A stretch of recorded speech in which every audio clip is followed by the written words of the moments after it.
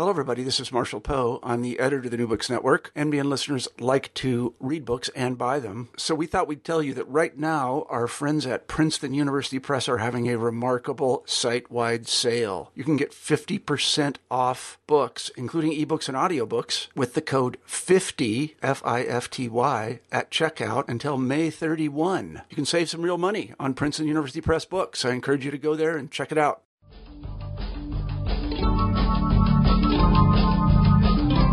Hello, and welcome to the New Books in Philosophy channel of the New Books Network. My name is Robert Talisse, and I am co-host of the channel along with Carrie Figdor. In our bi-monthly podcast, we talk with philosophers about their newly published books. Today, I'll be talking with Professor Alan Buchanan about his new book, Better Than Human, which was published a few months ago by Oxford University Press. Alan Buchanan is James B. Duke Professor of Philosophy and Professor of Law at Duke University. Buchanan begins his book with the following observations. It's too late to just say no to biomedical enhancements. They're already here, and more are on the way. According to Buchanan, the question is how we should respond to these facts. Some philosophers want to pretend that we can just say no to enhancements, whereas others promote wild-eyed fantasies of a post-human technological utopia. In Better Than Human, Buchanan pursues the dual objective of criticizing both of these camps and then proposing a sensible middle way between them.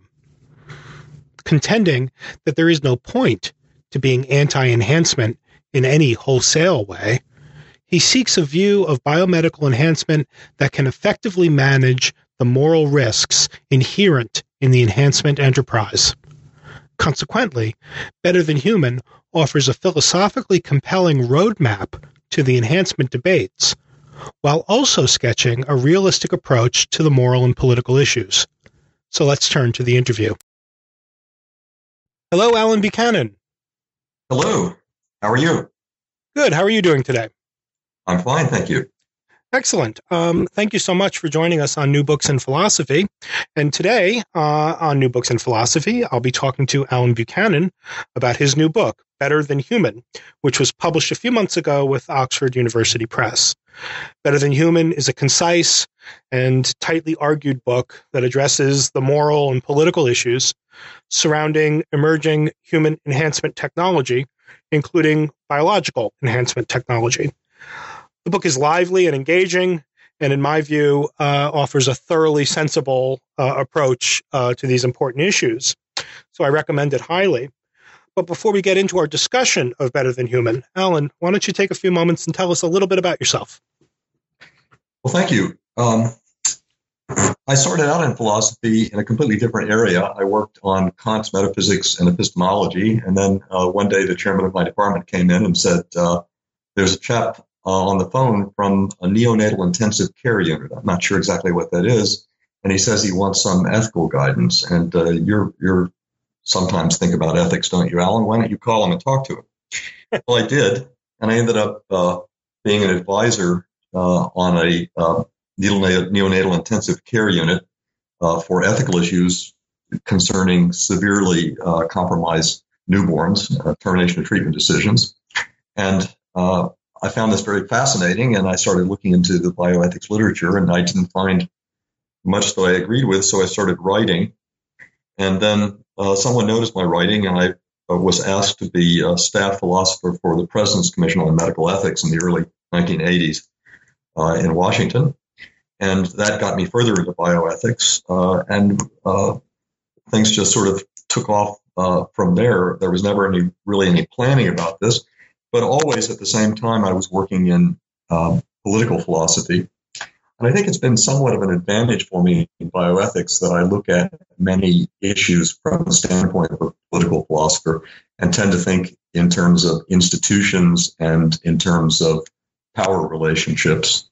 And I think that's beneficial almost always in looking at bioethical issues. And I think that in this book that we're talking about, Better Than Human, that comes out pretty clearly. I think that most of the people who participated in the enhancement debate have not really been able to look at things very clearly from an institutional standpoint or from a political standpoint, and they tend to think of it more in terms simply of individual ethics, where the individual is making a decision considered an abstraction from any sort of institutional context.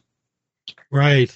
Can I ask just a little bit more biographical information? One of the really interesting things about your work, Alan, is its breadth in a way. So you've done really remarkable work in political philosophy, but also you've done, in addition to the bioethics work, but you've also done stuff in international law and human rights law and the concept of human rights, and even some issues in social epistemology. Do you see all of these issues as hanging together around some central concerns, or do you see looser relations between them? It's interesting. Often when I start working in a new area, I don't initially see much connection to what I've done before.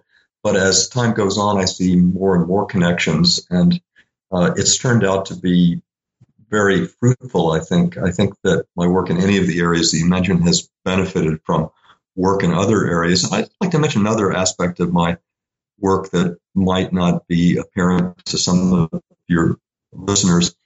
I've been fortunate to combine theoretical work with practical work, especially with policy consultation, really at pretty high levels, not just with the President's Commission on Medical Ethics in the 80s, but with all of the subsequent presidential medical ethics commissions and some other bioethics commissions that weren't presidential commissions. I've played a role in all of them in one way or another as a consultant or as a staff member.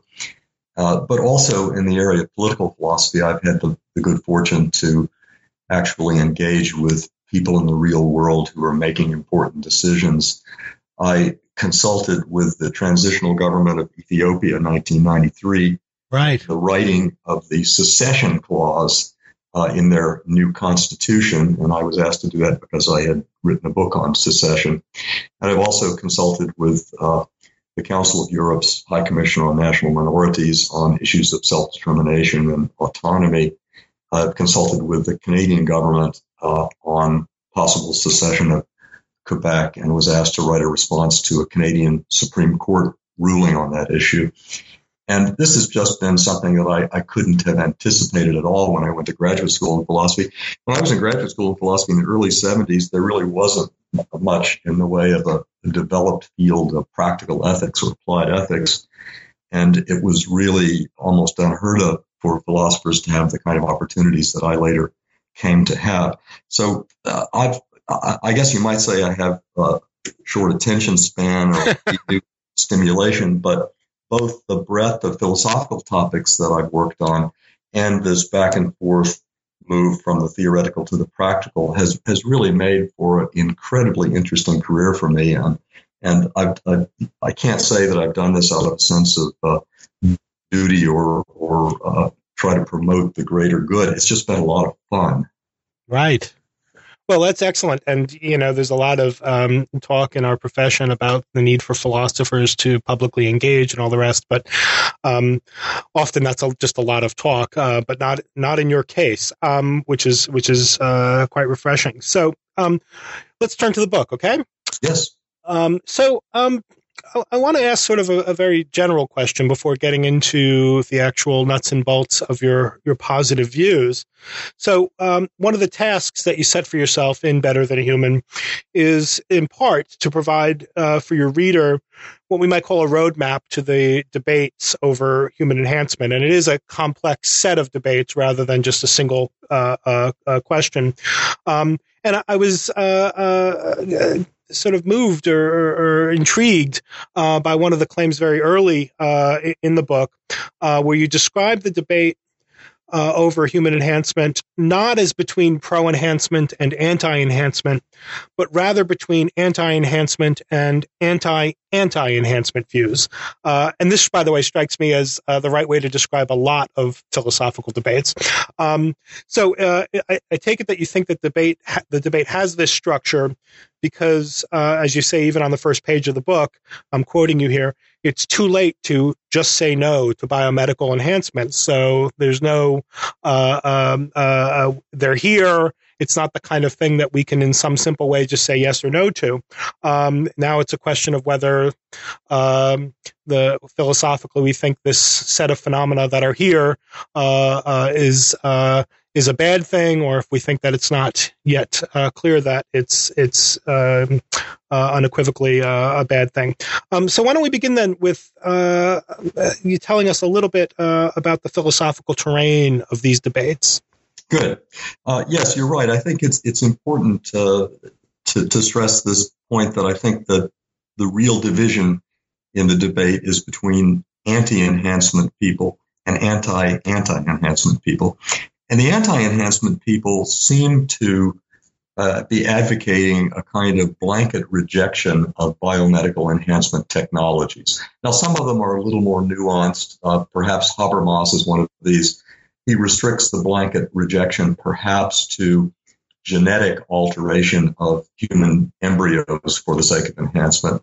But I think someone like Sandel and also Leon Kass are people who hold a more sweeping anti-enhancement view. They don't seem to think there are some kinds of biomedical enhancements that are permissible or perhaps even good. They seem to reject the whole idea, the whole enterprise. And then I think the other main parties to the debate mainly are people who want to reject the view that no enhancements are permissible. They want to reject the blanket anti-enhancement view. And then they have different views about which sorts of biomedical enhancements under which circumstances might be permissible or not. Now, what I find problematic about the debate as it's structured in that way is first that I think that the anti-enhancement arguments are extremely weak, that in fact the people who advance them don't seem to know the difference between advancing considerations against enhancement or some forms of enhancement or some forms of enhancement under certain circumstances on the one hand versus arguments against enhancement, where an argument is a set of premises that culminates in the conclusion that enhancements or this kind of enhancement are wrong or morally impermissible. Instead, they just sort of raise some cons, some negatives, some concerns about enhancement, and then act as if they've provided an argument against enhancement, an argument, in fact, for rejecting all modes of biomedical enhancement. On the other hand, the anti-enhancement people leave me unsatisfied as well for the most part, because often they say things that, although they have the ring of truth and perhaps common sense, are not very action guiding. They say, well, it's wrong to reject all enhancements. Sometimes enhancements will be permissible. The anti-enhancement people are right that we need to be cautious. So the right thing to do is just to go slow and discern which enhancements are appropriate and which aren't. But then without really getting very concrete about what that means. So what I wanted to do was both, on the one hand, make a very strong conclusive case that the anti-enhancement position is wrong, that it's wrong to reject biomedical enhancements across the board.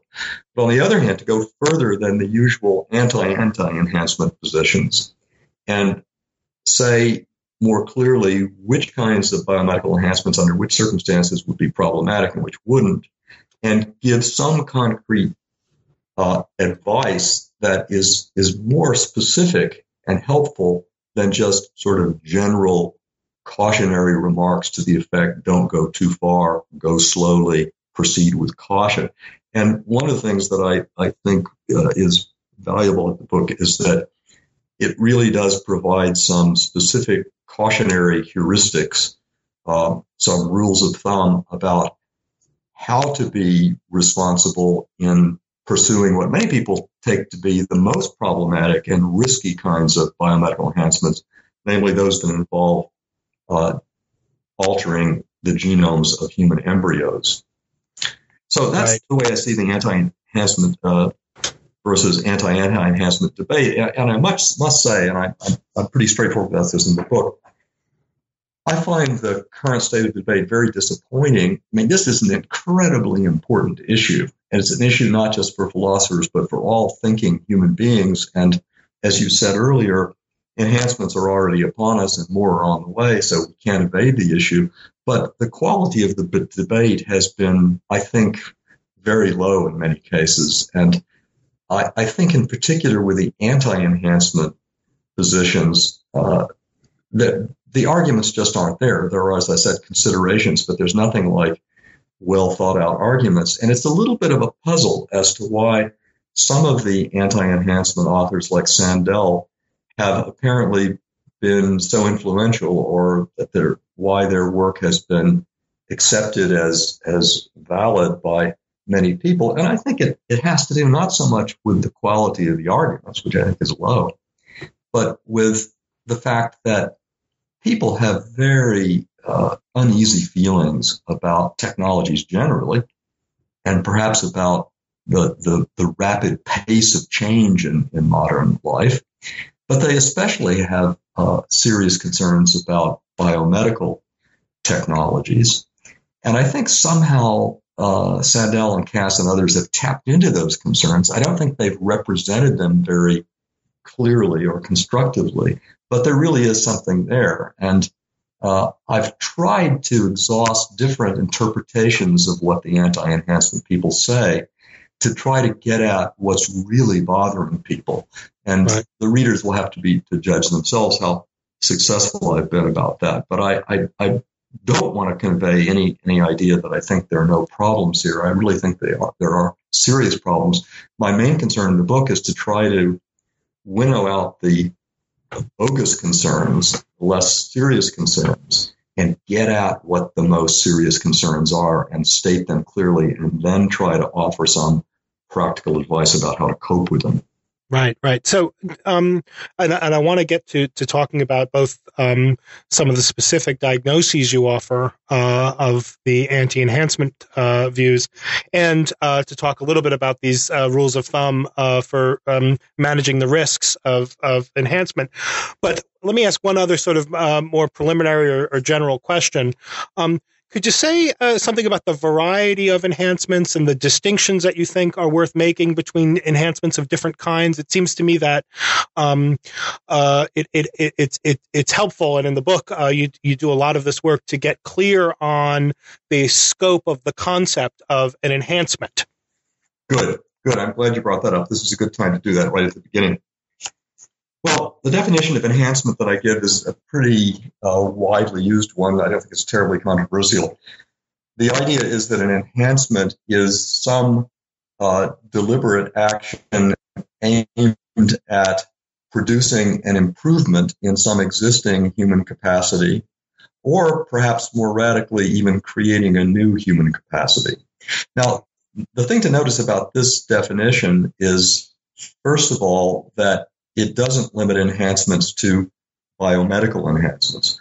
Biomedical enhancements, as I understand them, are attempts to improve human capacities or perhaps create new human capacities through using biomedical technologies that act directly on the body or the brain. Mm-hmm. Now, there are other kinds of enhancements that aren't biomedical. I also distinguish between different modes of enhancement and different types of enhancement. One type of enhancement that's very important is cognitive enhancement, that is, improving the cognitive capacities of human beings. And I point out that we've been doing this for a long time before we had biomedical technologies. Literacy is a fantastic cognitive enhancement. It enables us to perform cognitive tests that we could never perform before. Numeracy, or mathematical techniques, are also another very important cognitive enhancement. And you can view science as an enterprise, as an institutionalized enterprise, as a kind of collective enhancement device. Right. I think it's important to keep this in mind because sometimes people, I think, go a bit off the rails by making the mistake of thinking that biomedical enhancements are something entirely new, forgetting that much of what we call human progress has been a matter of getting new enhancements of one kind or another. So that's the first thing. Now, I mentioned that there are modes and types of enhancement. By types of enhancement, I mean enhancements that produce different categories of increases in capacities, like cognitive enhancements would be one, affective enhancements, enhancements that improve our emotional capacities or our motivational capacities would be another. Of course, there can be physical enhancements, enhancements of stature or of physical endurance or speed or dexterity. And there can be enhancements of our resistance to diseases and perhaps eventually enhancements of our capacity for living longer. So those are a bunch of different types of enhancements. And then there are different modes of enhancements. For a particular type of enhancement, like cognitive enhancements, there can be several modes. As I mentioned, there are low-tech modes of cognitive enhancement like literacy. But among the biomedical modes of cognitive enhancement, there is the administration of drugs. And we already have cognitive enhancement drugs. We've had them for some time. Caffeine is a cognitive enhancement drug. Nicotine is a cognitive enhancement drug. Now it turns out that a fair number of students, especially at elite undergraduate institutions in the United States, are taking drugs that weren't designed for cognitive enhancement, but they do, in fact, produce cognitive enhancements. These are drugs that were initially developed to treat attention deficit disorder, symptoms of Alzheimer's dementia, and narcolepsy, or uncontrolled going to sleep. And drugs in each of these three categories have been shown to have improving effects on some cognitive tasks in normal people, people who don't have narcolepsy or Alzheimer's or attention deficit disorder. But there are other modes of cognitive enhancement that are possible. Perhaps there will be eventually genetically engineered brain tissue implants, or there may be nanocomputer implants into the brain, or interface technologies between the brain and computers. We already have those. In fact, there are some interesting experimental devices that have been developed mainly to help people who've suffered some sort of brain damage. For example, damage to their visual centers, or their optical nerves that are unable to see, and they can be given a kind of artificial substitute for vision by connecting computers appropriately to the brain. And I mentioned earlier a much more radical kind of biomedical enhancement mode, and that would be genetically altering human embryos so that as the embryo divides and subdivides and divides again, eventually the genetic changes that were engineered into the embryo are replicated in all the cells of the human body and result in this case, perhaps cognitive improvements. So there are types of biomedical enhancement and modes of biomedical enhancement. There are non-biomedical enhancements and biomedical enhancements. I think once we begin to see these distinctions, it increasingly looks foolish to say that we should reject all enhancements or even all biomedical enhancements. We have to be more fine-grained than that. We have to look at the type and the mode, and we have to look at the state of the technology, how safe it is. We have to look at the social and institutional context in which the technology would be applied. And we may also have to look at the values of the individuals involved.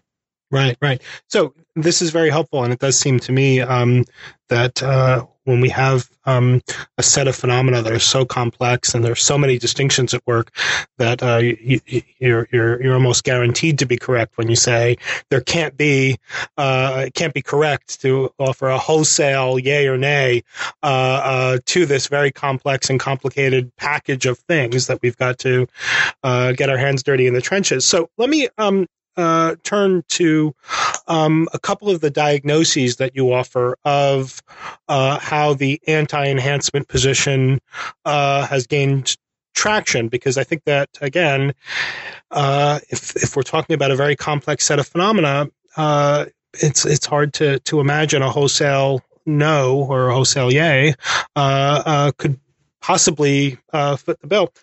So one of the diagnoses that you offer with respect to the debate as such, and one of the respects in which you see the debate as disappointing, is that you think that especially the anti-enhancement views are sort of hampered with what you regard as an inadequate grasp of evolutionary biology, and it seems that certain strands of the anti-enhancement position draw on, you allege, notions, for example, of nature that have at their core some pre-Darwinian commitments.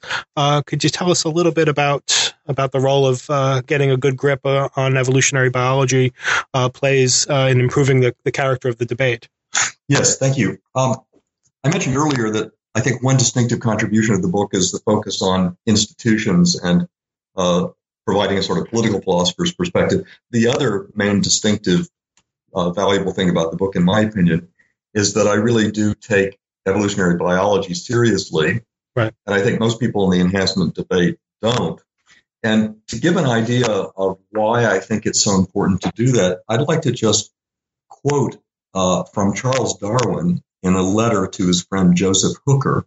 Great. And I'd like you to, the listeners, to consider what the implications of this description of nature by Darwin, the father of modern biology, what the implications are for how we should think about the possibility of biomedical enhancement, even when the enhancements would in some way involve changing our nature or interfering with nature. Here's the quote from Darwin. What a book a devil's chaplain might write on the clumsy, wasteful, blundering, low, and horridly cruel works of nature. Now, that's pretty strong stuff. We all remember the quote from Alfred Lord Tennyson about nature being red in tooth and claw. Well, right. Darwin says it's not just bloody, it's inept. Right. It's extremely inept. That's why Darwin really should be viewed as the person who dealt what should have been the death blow to the idea of intelligent design. He doesn't think that evolution produces intelligent designs. He thinks it's really quite a mess. Now, if you think of nature in that way, then the idea of changing nature or even changing our nature doesn't look so wildly irresponsible. Right. On the other hand, if you have a pre-Darwinian view of nature, if you think that nature, including human nature, is somehow benign and that it's the work of a master engineer, either God or evolution, but understood in a kind of pre-Darwinian way, then you'll think of it as, the works of nature, the human organism, as being these stable, completed, harmonious, well-functioning entities. And then, of course, any proposal for changing that will look foolishly irresponsible. Right. But once you begin to realize just how flawed the works of nature are, including us, then at least it makes sense to take seriously the possibility that we might want to intervene in these natural processes and even intervene in some ways that could change our nature. Now, one of the things that I find interesting and in a way depressing about the enhancement debate is that although there's a lot of talk about nature and human nature, especially on the part of the anti-enhancement people, this talk about nature and human nature is remarkably naive, given how problematic these concepts are, and given the fact, especially with regard to the concept of human nature, that many intelligent people in the history of Western thought have said foolish and wrong-headed things about human nature. And yet you get people like Sandel and Cass and President Bush's Council on Bioethics, of which they're both members, talking as if we know what human nature is. We have a kind of a priori access to it. We don't have to look to what science tells us about human nature and about human nature as part of nature as a whole.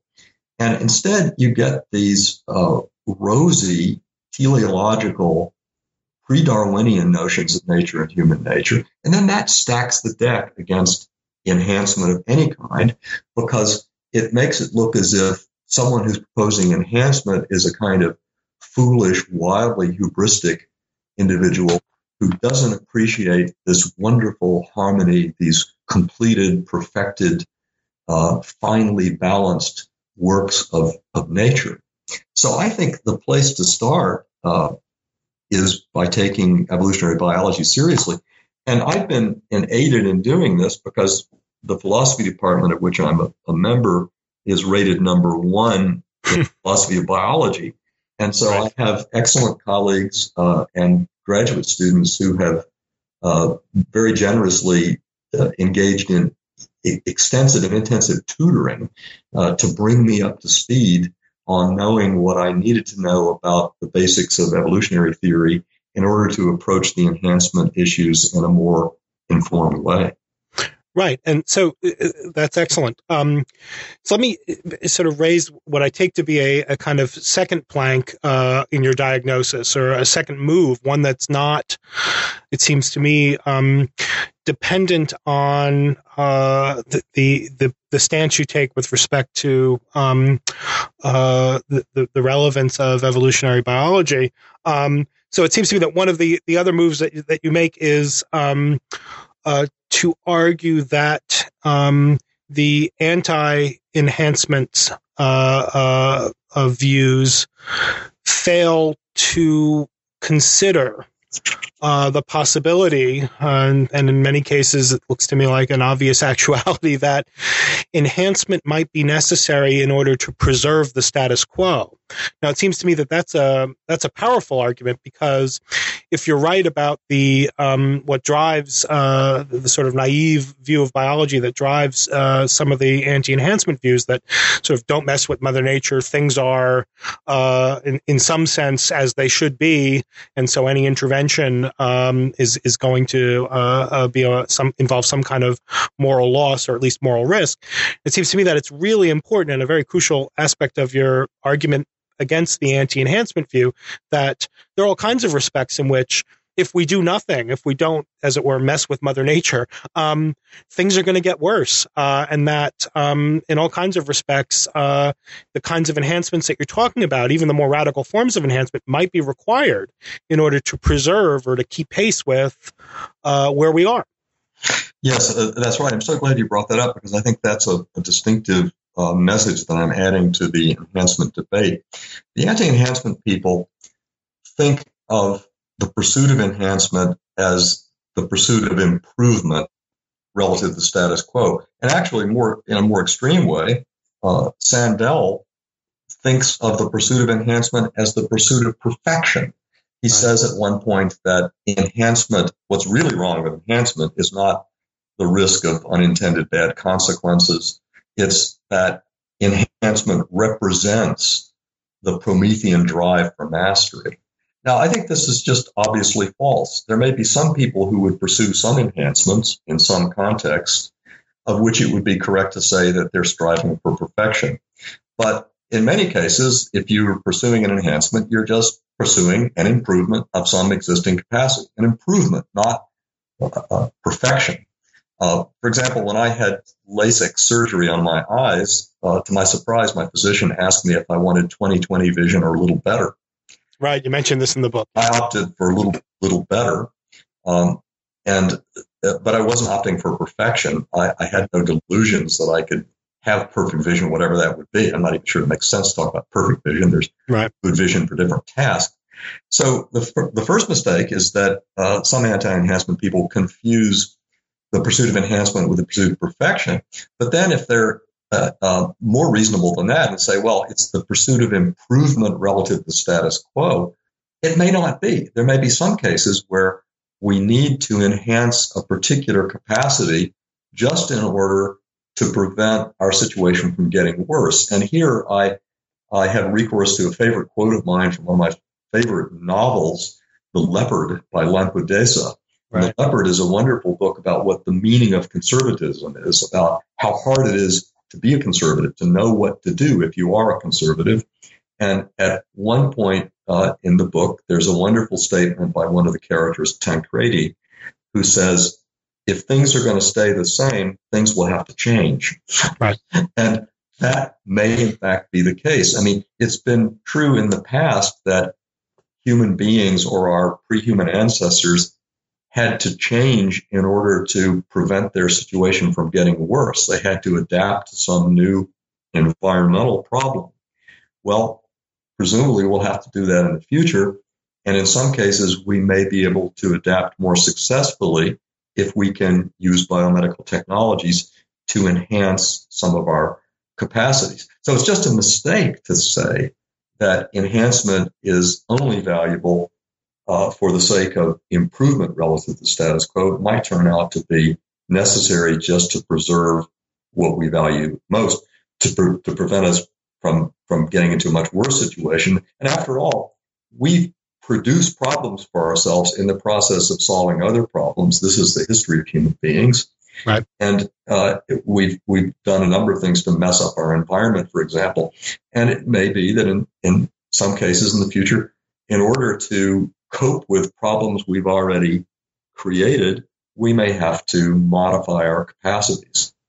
So I think that's another blow against the anti-enhancement position. It's not just that they're wrong in rejecting enhancement across the board, but there's a sense in which they don't really even understand enhancements. They limit the value of enhancements to improvements relative to the status quo. That's a fundamental mistake. And once you realize that it's a mistake, it changes the whole character of the enhancement debate.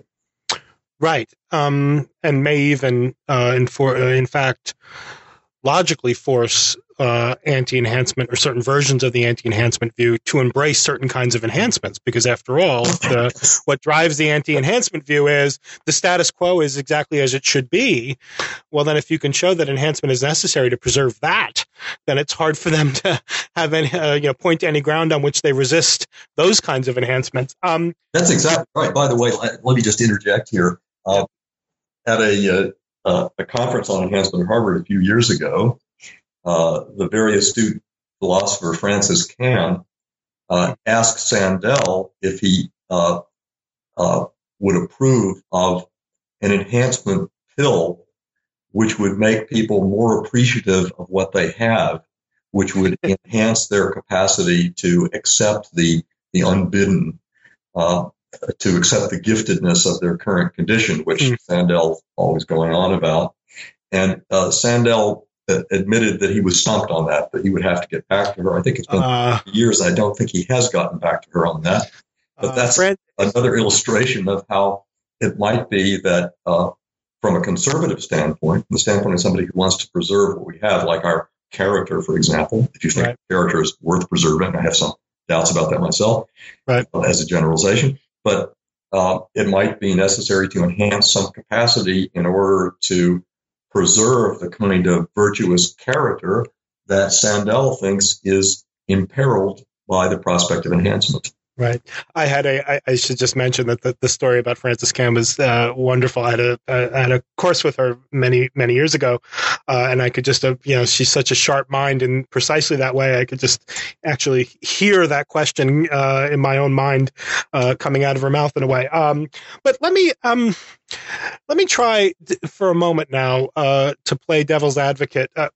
Well, with all due respect, Michael Sandel is not the devil, but let me just try to say something or try to try out a response on behalf of Sandel and just see your reaction, because I wonder whether your criticisms of Sandel might not be missing at least an element of maybe a crucial element of what's driving his version of the anti-enhancement view.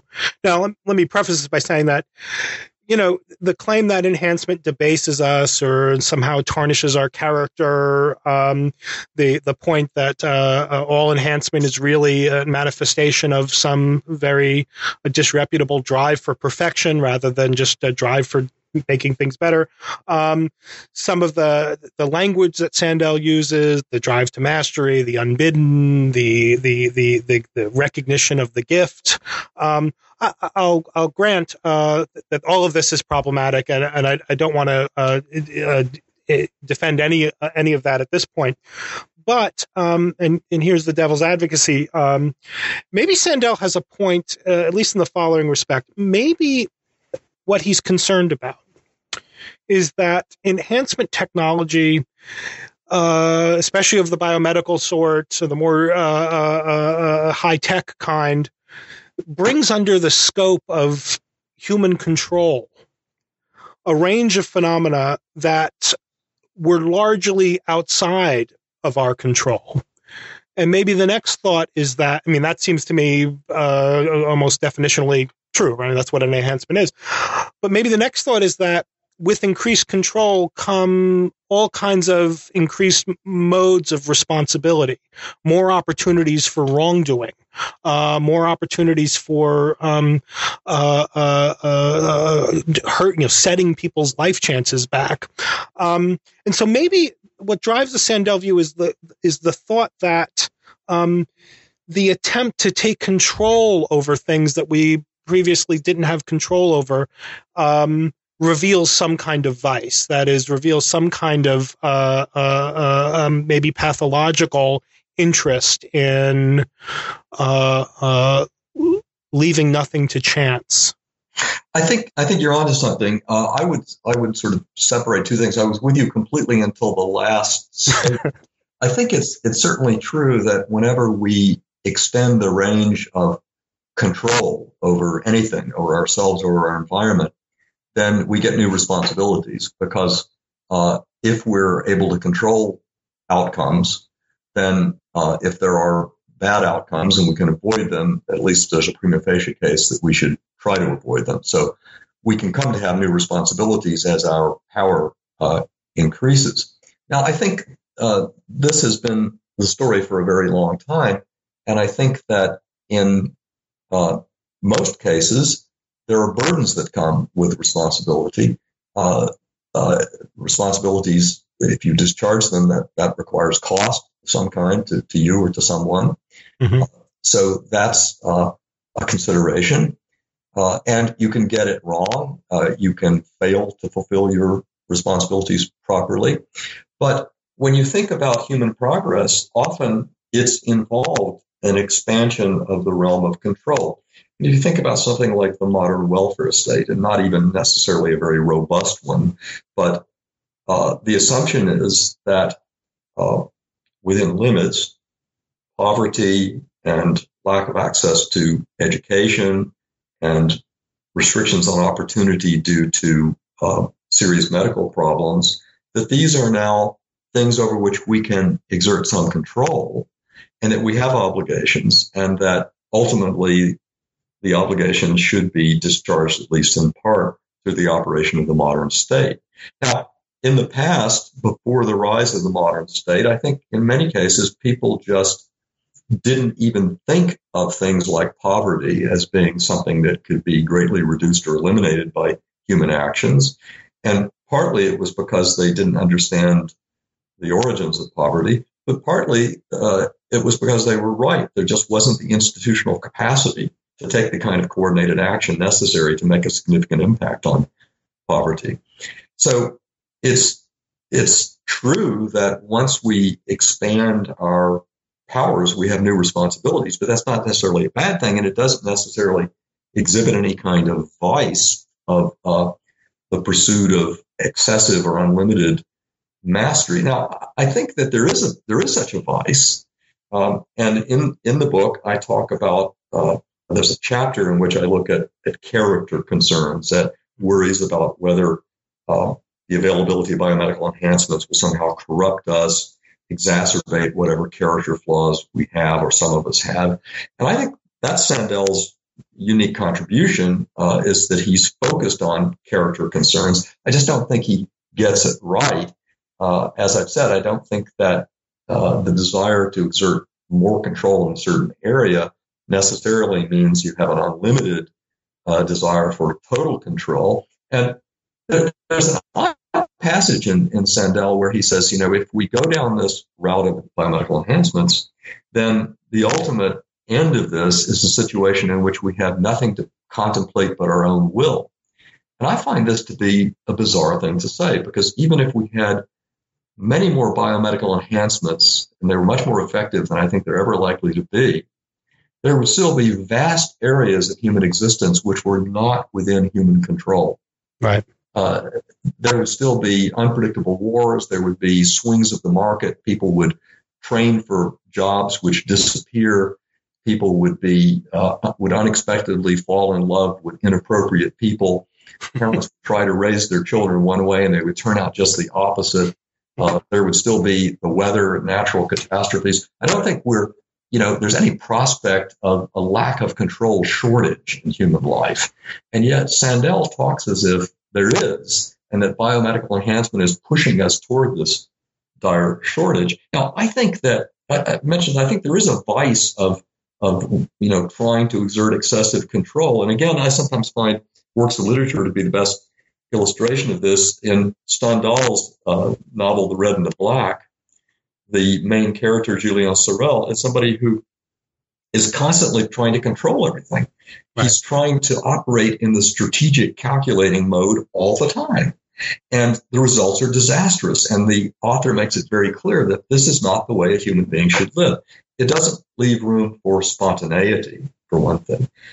It shows a kind of delusory idea that you can control everything, but also it doesn't appreciate the cost of constantly trying to control things. You mentioned one cost, that is, we get greater responsibilities and responsibility to burdens. But there are other costs too, including the loss of spontaneity. So I think it's quite true to say that if we had a really wide menu of powerful biomedical enhancements to choose from, that all of us may run some risk of overdoing it and of getting too involved in trying to exert more and more control and missing out on enjoying what we already have, missing out on spontaneity, failing to appreciate the benefits of some things not being in our control. Mm-hmm. And it might be that some people would not just run this risk, but the risk would be realized and they would lead very bad lives. And this would be facilitated by the availability of biomedical technologies. But of course, there are people like that who already lead very bad lives, right, through other modes of indulging this vice of striving for excessive control. Now, here's where we come to the point that I made earlier. There's a difference between a consideration against enhancement and an argument against it. Right. And I think that it is a valid concern to worry about whether people may overdo the enhancement enterprise and thereby lose some important goods like spontaneity and like not always being in the future-oriented calculating mode, but being in the present, being able to appreciate what you have. I think that's important, and I stress that in the chapter that I referred to. But it's a huge leap from saying that to saying that we should reject enhancements across the board because they represent the drive for mastery. Right. Look, if there's a problem with the drive for mastery, and I think there is, it doesn't just apply to biomedical enhancement. It applies to all technologies. It really applies to all human action directed toward gaining some kind of control over ourselves or over the environment. Right. And fascinating. I mean, this seems to me to strike the right notes. But let's move on now, if we can. I think that there's, let me just say, I think that there is a further sort of move open to Sandel, because I take it that what drives his set of concerns, and maybe you're right, at the end of the day, this is not a case against enhancement. It's really Sandel offering a set of warnings about enhancement, or a set of concerns, as you put it. But maybe the situation gets a little bit more further complicated when we're talking about enhancements that some group of people are choosing to introduce into the lives of others. So I take it that part of what drives him is the sort of designer baby kinds of concerns. I don't know how plausible that is, a description of what the technology is capable of. But I take it that that's sort of the choosing for others, or the trying to be in control of the conditions of others' lives is a worry of his. Maybe things get more complicated, but I think they do. I think they do, and I think obviously it's one thing to choose to try to enhance yourself. It's another to choose for somebody who can give no consent to it, like your offspring. Right. I think that does raise different kinds of issues, but I think Sandel, again, is overly broad. He tends to talk about parents who would want biomedical enhancements for their children as if they are all sort of super competitive, perfectionistic people whose only desire for the enhancement for their children is to make their children more somehow competitive against other children. I think that's an unfairly unflattering picture. I think that if you look at other kinds of enhancements, like cognitive enhancements, I mean, Sandel teaches at Harvard. Lots of people send their children to Harvard, not primarily because they want them to beat other children in competitions, and certainly not because they think it will make them perfect, but simply because they value the kind of cognitive enhancement that Harvard education can give. There are cases of hyper-parenting, of excessive desire for mastery or perfection on the part of parents, but I think it would be a mistake to overgeneralize from that and say we ought to reject the enhancement enterprise entirely, because that overlooks the possibly great benefits that we might get from enhancement. And also it overlooks the possibility that some people, under the right circumstances, may handle enhancements reasonably well. And it's not clear to me why they should be penalized for the fact that some other people won't handle enhancements well. Right. So this gives us a nice segue into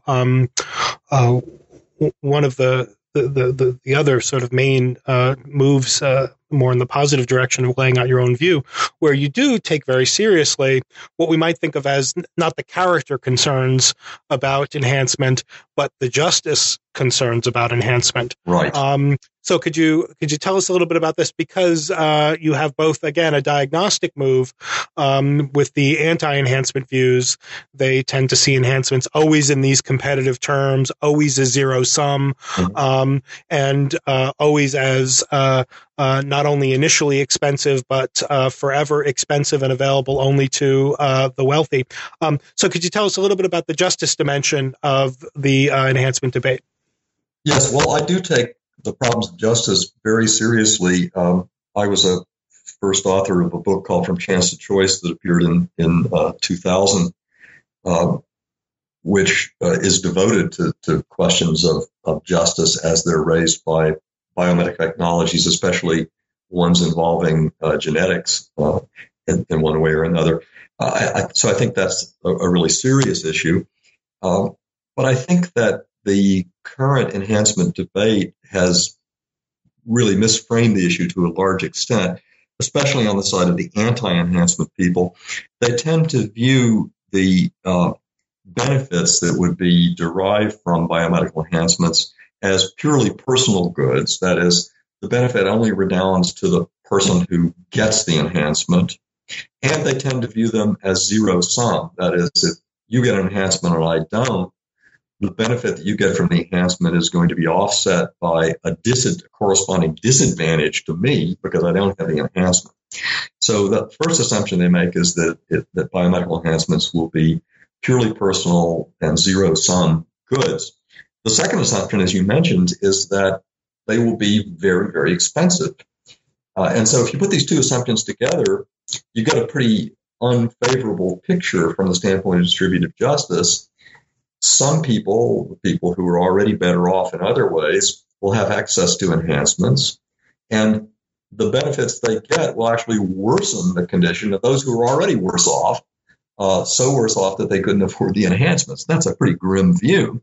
Right. Now, it's not clear if that view were true, what follows from it. Some people just sort of throw up their hands and say, well, we should reject enhancements. I think that's unrealistic. As you said earlier, we already have enhancements there's going to be powerful forces in favor of developing more of them. So I just think, just say no isn't a good answer. But I also think the diagnosis is wrong.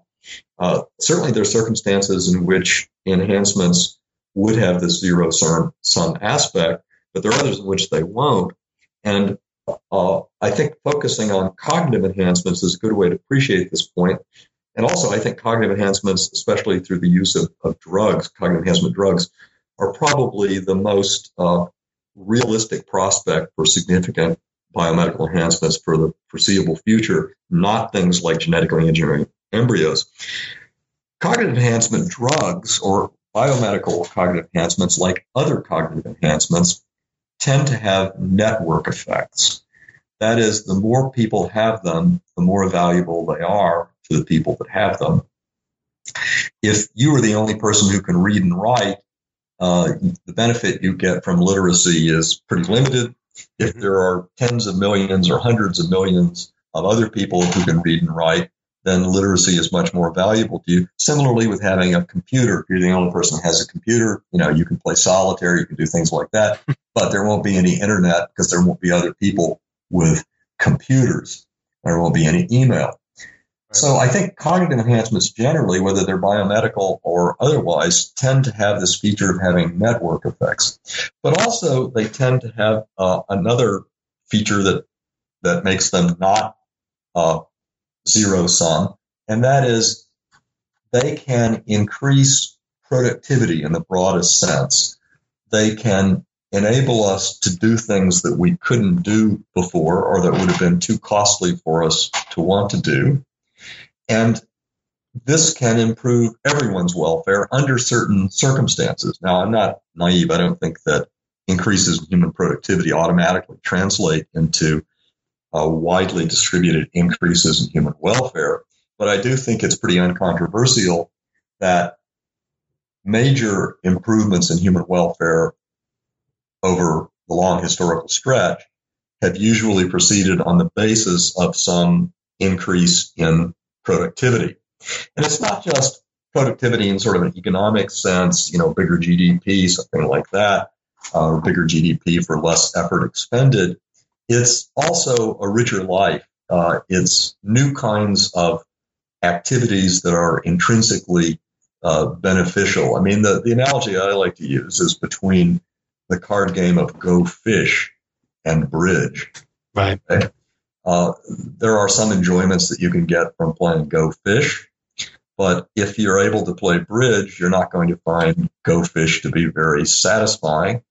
It's not very demanding, and the pleasures of it are correspondingly much more limited. It might turn out that in the distant future, if human beings are very cognitively enhanced, that they'll look at a lot of our social interactions in the way that you and I, if we can play bridge, look at people who are just playing Go Fish. They'll say, well, that's sort of sad that they weren't capable of these much more intrinsically rewarding activities that we're capable of. And that's quite apart from the economic benefits, the welfare benefits of having large numbers of cognitively enhanced people. Here's another analogy. You can think of the scientific community as a group of cognitively enhanced individuals. They have better epistemic rules. They have better practices for assessing evidence than the average person does. And as a result, they're able to produce all sorts of benefits, many of which the rest of us can enjoy, that they couldn't if they didn't have this kind of collective cognitive enhancement. So that's the first point, is that we should think of enhancements, especially cognitive enhancements, which are likely to be the most important ones for the foreseeable future, as purely personal goods, zero sum. They'll have wider social benefits, and they'll have network effects, at least in many cases. The other assumption people make is that biomedical enhancements are going to be very expensive, and they tacitly assume they're going to remain expensive. Now, we can take the case of cognitive enhancement drugs. When drugs go off patent and can be produced generically, the price takes a huge dive. At Walmart now, there are, I think, over 125 drugs that were formerly patented and very expensive, and you can get a month's supply of each of them for $4. Right. Now, if we have safe and effective cognitive enhancement drugs, they go through the patent period, they become generic. There's no reason to think they shouldn't be priced in a similar way. And that means they would be cheaper than getting a cup of coffee at Starbucks every day for a month. Mm-hmm. Mm-hmm. So I think it's a mistake to think that the prices are going to remain high. These things are going to remain unaffordable. You think of other technologies like cell phones. When cell phones were first developed, I think most people thought they were going to be sort of expensive toys for the better off. Right. And the proliferation of cell phones has been fantastic, beyond what anyone dreamed. Now there are poor, illiterate peasants in rural Pakistan who are organizing their economic activity using cell phones and also organizing politically. So Right. It's not always true that new technologies are or remain expensive. And also, whether they remain expensive is partly up to us. It's not a fact of nature. It has to do primarily with what the character of our intellectual property rules are. And in one chapter of the book, I look at some possibilities for coping with the problem of unaffordability that's due to monopoly pricing by patent holders. Right. So again, I think the conversation has been, it starts out in the right way, but it doesn't go far enough. It makes problematic assumptions about the nature of these goods, and it simply takes unaffordability as a permanent fact and as something that's not amenable to some modification by the right kind of social policy. Right. So this provides a good occasion to ask you about these rules of thumb for managing the risks. So I take it that one way to sort of summarize your view in Better Than Human is to say that it makes no sense in a way to be pro or con enhancement. Enhancement is a fact that we're going to have to contend with, or that we have to contend with now. And your argument against the anti-enhancement view is that it's got a naive, and maybe in the most general sense, it's got a naive understanding of where we are, as if you could just be anti-enhancement. And I take it that the positive message is the enhancements are here, and some of the considerations that get raised by the anti-enhancement crowd are serious considerations, but they don't rise to the level of objections as such. And so the philosopher's job is to think of ways to manage the risks that we're taking on in light of this fact of enhancement. And so one of the nice moments in the book comes sort of halfway through it, right around page 96, where you give us 7 sort of rules of thumb by which we may sort of manage some of these risks. Can you talk a little bit about that? Yes, I will. Let me first say that there are really sort of 2 paths that I take for trying to provide guidance for coping with the risk. One is what you just mentioned, and in particular, these rules of thumb or cautionary heuristics are for what I take to be the most problematic case of biomedical enhancement, namely genetically altering human embryos. And I'll get to those in a moment.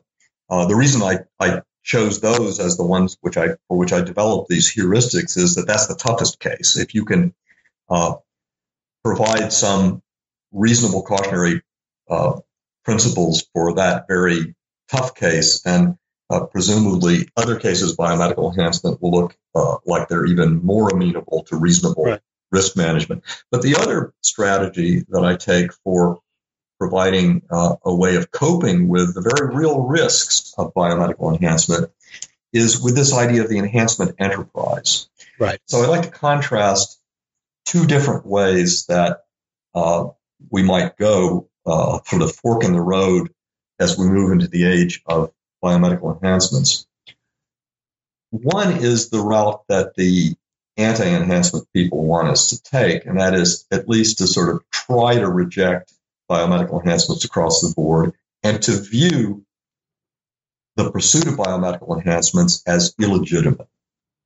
And what this would mean in practice would be, for example, if we notice that college students are using drugs off-label for cognitive enhancement purposes, drugs that weren't developed for that purpose, then we make this illegal. We try to put teeth into sanctions against it. We describe these people as vicious, as exhibiting vices, etc. Now, I don't think that's well-founded ethically for reasons I've already described. I also think it would be futile. It's not likely to work. It's just would drive the activity further underground, raise prices in the way that prices have been raised by making a number of recreational drugs illegal. And of course, that would just exacerbate whatever distributive justice problems there are, right? I mean, right. About unaffordability, the first thing to do, if you really want to make it unaffordable, is to declare it illegal and the kind of activity that we shouldn't approve of in society, et cetera. The other path is to reject the blanket anti-enhancement view and say that enhancement can be a legitimate pursuit, that it can even be admirable under certain circumstances. But instead of just letting enhancements in through the back door as under-the-table spin-offs from developments of treatment the way they've been so far, you recognize enhancement itself as a legitimate activity. And then, say, in the case of cognitive enhancement drugs being used by students, you allow drug companies to produce cognitive enhancement drugs as such, and you develop double-blind clinical studies of longitudinal sort that really tell us whether these drugs are safe and how effective they are for whom. You can't do that if you've branded the whole enhancement enterprise as somehow illegitimate and unseemly and driven it underground. So I think paradoxically, if you're really worried about problems with enhancement, the first thing you should do is reject the anti-enhancement position. Recognize that enhancement is not only inevitably here, but that it can be done in ways that are quite respectable. And then bring it into the public sphere and try to manage and regulate it appropriately. Right. It should become an object of public policy, and it should be viewed as something that's happening, it's going to happen, that it can have some good effects, but that it also has some risk. And then it can be in a position where we can make decisions about how important investment is in biomedical enhancement technologies relative to other social goods. If we continue to let it in through the back door, it may become quite a powerful force in society, and it may draw off a lot of resources from other potentially more valuable or equally valuable investments. But there really won't be any way to cope with that. Whereas if it's brought out into the open, we can at least have a chance for deliberative democracy, about which you've written a lot, to work and to say, well, what are the trade-offs here? How much should we be investing in these technologies compared to technologies for preventing or treating disease, or for education, or for cleaning up the environment? So I think our best prospect is, if you're really worried about risk, is to bring this thing out into the light of day and make it an object of public policy and of reasonable risk management. But the other more specific strategy is the one that you mentioned. That is, if you take the toughest case, the case where it looks like the risk might be the greatest, a particular mode of biomedical enhancement, namely genetically altering embryos for the sake of enhancement, the first thing to ask is, well, how should you frame the risk issue? And I think the way to frame it is to think that the risks are the risks that are involved in ontogeny, that is, in the sequence of events from the conceptus through the development of the embryo to when the individual is born, and then the process of development unfolds. And that means we have to look at it scientifically, and we have to ask, before we even start thinking about cautionary heuristics, we have to ask what the state of our knowledge is about those ontogenic causal processes. And we need to know whether our limited knowledge is likely to expand. And if it's likely to expand, then there won't be one permanent set of cautionary heuristics. In other words, you need cautionary heuristics that are knowledge sensitive, both in the sense that they really take seriously the limitations of our current knowledge, but they're also capable of being modified or replaced with other cautionary heuristics as our knowledge increases. And presumably, an appropriate set of heuristics shouldn't be knowledge blocking. It shouldn't be something that prevents us from getting greater knowledge, which, if we achieve it, would make it more reasonable to engage in certain interventions. So if I may, I'll just give an example of some of the cautionary heuristics, again, that would apply to this very particular dramatic biomedical enhancement of trying to genetically alter embryos. Yeah, please. I'll just read a couple of them. First, the intervention should target genes at shallower ontogenic depths, or to use a different aquatic metaphor, genes that get switched on further downstream in the developmental cascade. Right. This makes sense because the consequences of a mistake in the case of a gene that does its work upstream in the process, nearer the beginning, is likely to have greater ill effects. Upstream errors have a cascading effect, so other things being equal, we should avoid interventions upstream. Right. Here's the second one. The intervention, if successful, wouldn't produce an enhancement that exceeds greatly the upper limit of the current normal distribution of the trait in question. Suppose the trait is intelligence as measured by IQ tests. If some people already have IQs of 140 and looks like they're doing okay, then we're on safer ground making a genetic change that will result in an individual who would have an IQ of who would have had an IQ of 120 having one of 140 instead. Then we would be in making a change that results in an individual with an IQ of 240, which is higher than anybody has ever had. Now, eventually, we might gain enough knowledge that we could make interventions that would target enhancements that would go above the normal range. But at least at the beginning, this would make sense. Here are two other quick readings of cautionary heuristics. The intervention's effects are limited to the organism in which the intervention is performed. This is important, but relatively easy to accomplish in the case of mammals like us. One of the big worries about genetically modified crops is that modified seeds can escape from experimental plots. Fortunately, human eggs, sperm, and embryos aren't like that. They don't get blown around by the wind, and they can't hitchhike on the fur of passing animals or in the digestive systems of birds. Another cautionary heuristic. The intervention's effects stay compartmentalized within the organism. In other words, the intervention modifies a highly modularized system or subsystem. This reduces the chance of unintended spillover effects. Further, one last crucial cautionary heuristic. The intervention's effects are reversible. Right. If this condition is satisfied, ongoing damage can be avoided. Reversing bad unintended effects would be accomplished in a number of different ways. By drugs that counteract the effects of gene expression or stop the gene from expressing in the first place. Those are two examples. Right. Well, this is really, really fascinating stuff, Alan, and we could, I'm sure, continue talking for the rest of the day, maybe. But you've been very, very generous with your time already. We've been talking for quite some time. So let me just ask a final question, if I may.